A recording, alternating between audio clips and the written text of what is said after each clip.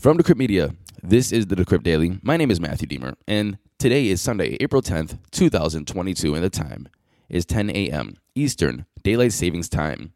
Let's first get into those crypto prices. We have Bitcoin sitting at $42,635, up 0.4% in 24, still down 8.3% in 7. Ethereum is at $3,243, up 0.5% in 24, down 7.3% in 7. Tether's number 3, Binance Coin is at $421, down 1.3% in 24, and USDC is number 5.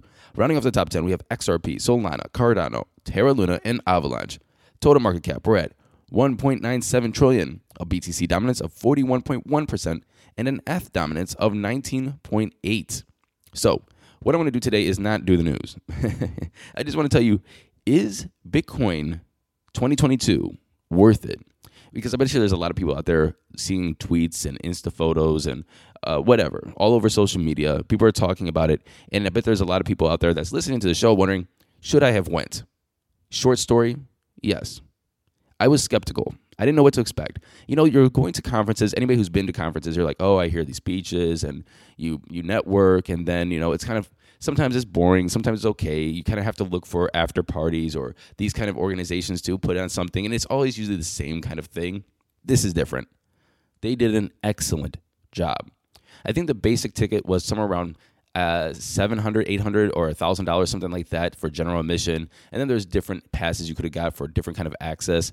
I actually got the whale pass. I was invited over here, and I got a whale pass. And so it was just different access to different places of the venue. My food and beverage was included if I went to the whale sections of the venue, and on the last day outside, the food and beverages was included as well.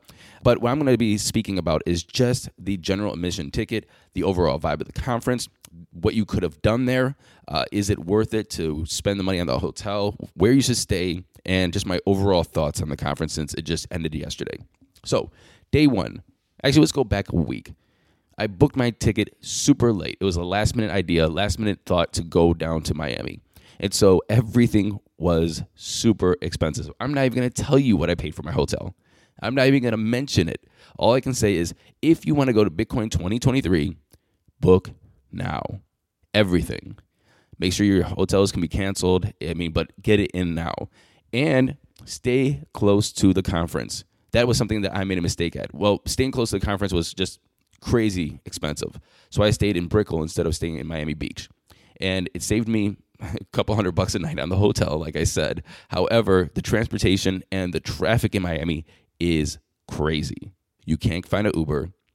It's going to cost you $40, $50 to go from Brickell, say, to Miami Beach. It's going to take you about 45 minutes to an hour.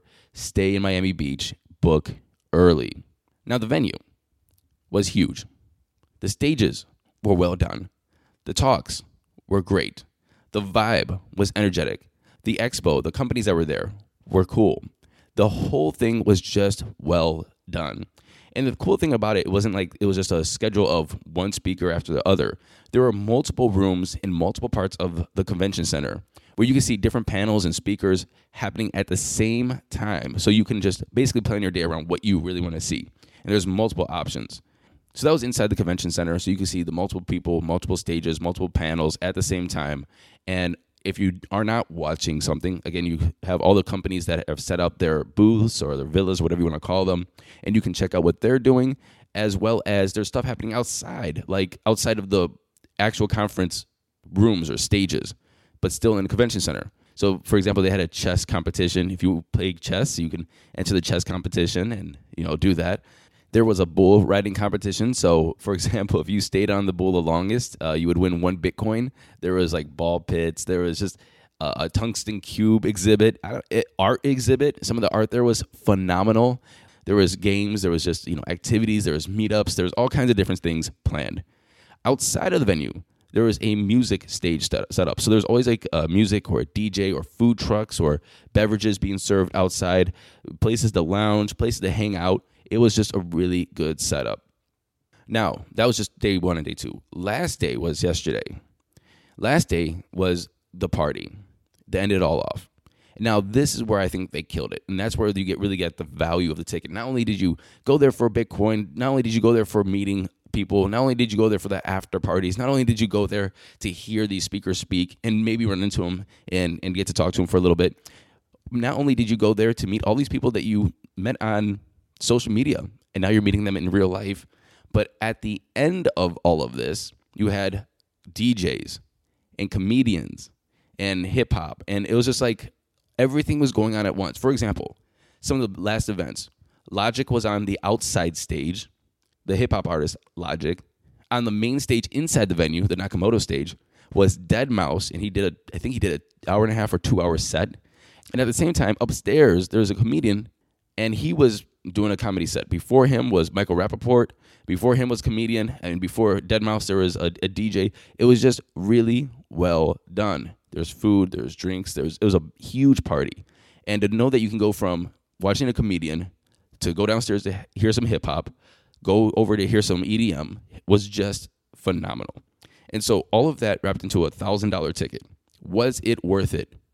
100%. So what I'm telling you right now, if you're thinking about going to Bitcoin 2023, book early, buy the ticket at the discount, get the hotel locked in at a good price, and don't think about if you're going to have a good time. You will. If they did anything like this for next year, if they do it even bigger than next year, you're going to have a great time. And another thing that I want to mention, a lot of people are worried about going alone. I wish I had somebody here to go with me so we can hang out. I wish I had somebody with me so they can help me network. Don't worry about it. If you need to go alone, go alone. You will find people. You will meet people. There are many people that are coming alone that just want to hang out. You'll find these people that you wanted to meet in real life anyway. See it, text them, see if they're coming. And you'll meet up with them. You will be absolutely fine. So, long story short, Bitcoin 2022 was a success. The whole thing was really well done. And if you wanted to come this time and you just didn't know if it was going to be good, here's the confirmation. It was excellent. Anyway, I'll see you with the news tomorrow. And until tomorrow, book your tickets and happy hodling, everyone.